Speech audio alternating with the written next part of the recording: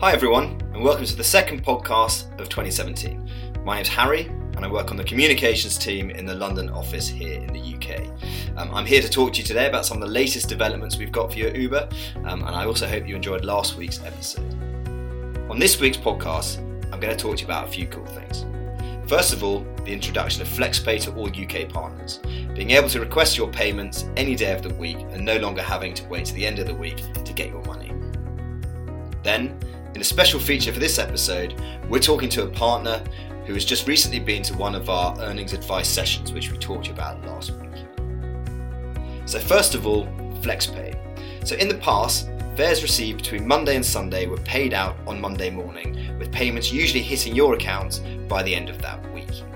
We are aware that this caused issues on occasion, such as bank holidays, when there are a few payment delays. This is something that we were really determined to make better. After all, it's money that you've worked hard to get, you should be able to have it when you want. The option to request your payment is available in the app and it's really easy to find.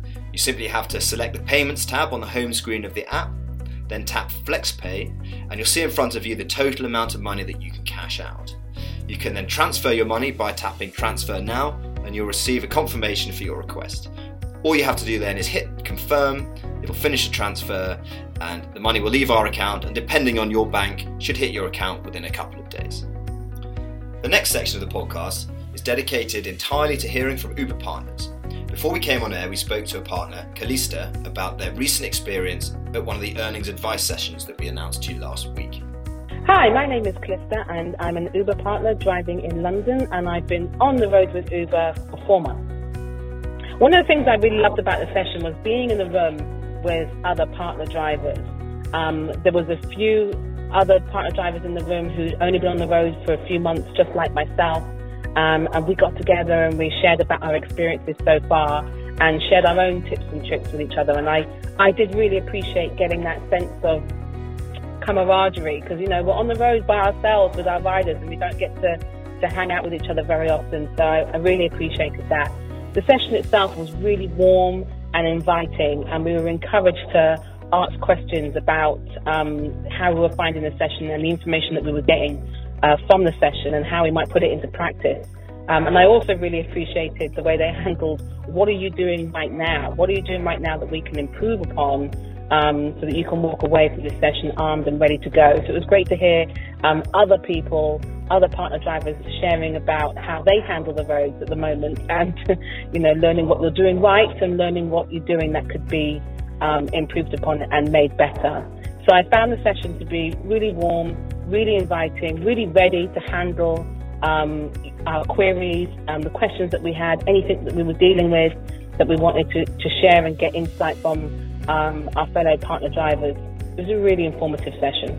So every week we'll also be answering your questions, and you can leave a question for us if you want it to be answered next week. Simply go to t.uber.com/UK podcasts, or you can click the link in the audio description below.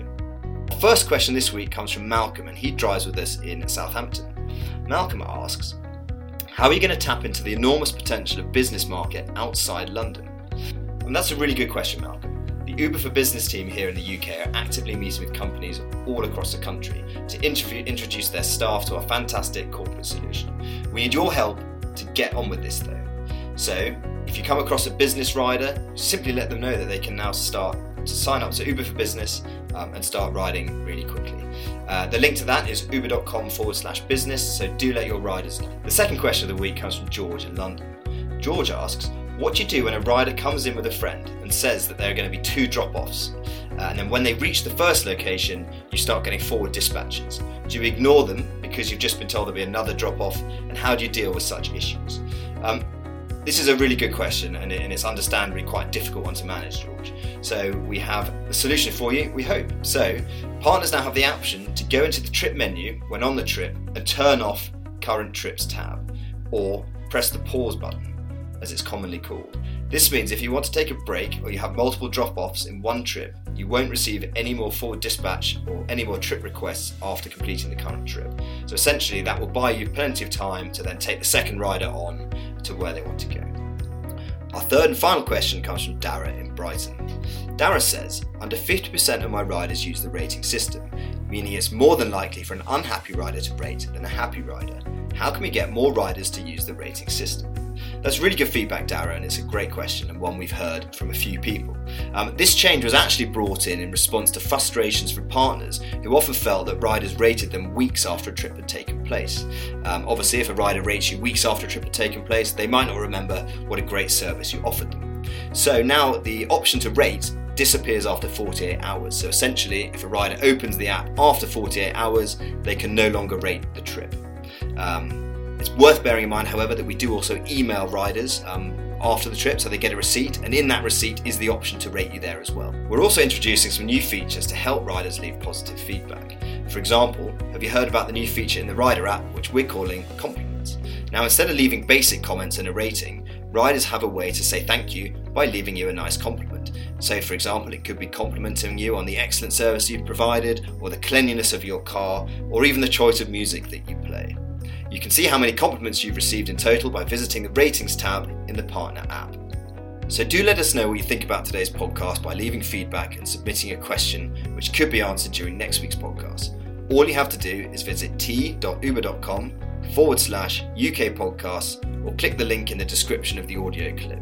All questions will of course be reviewed by us here at Uber, and we take all of your feedback incredibly seriously. Thank you so much for listening, guys. I wish you all a very good week, and we'll speak to you soon.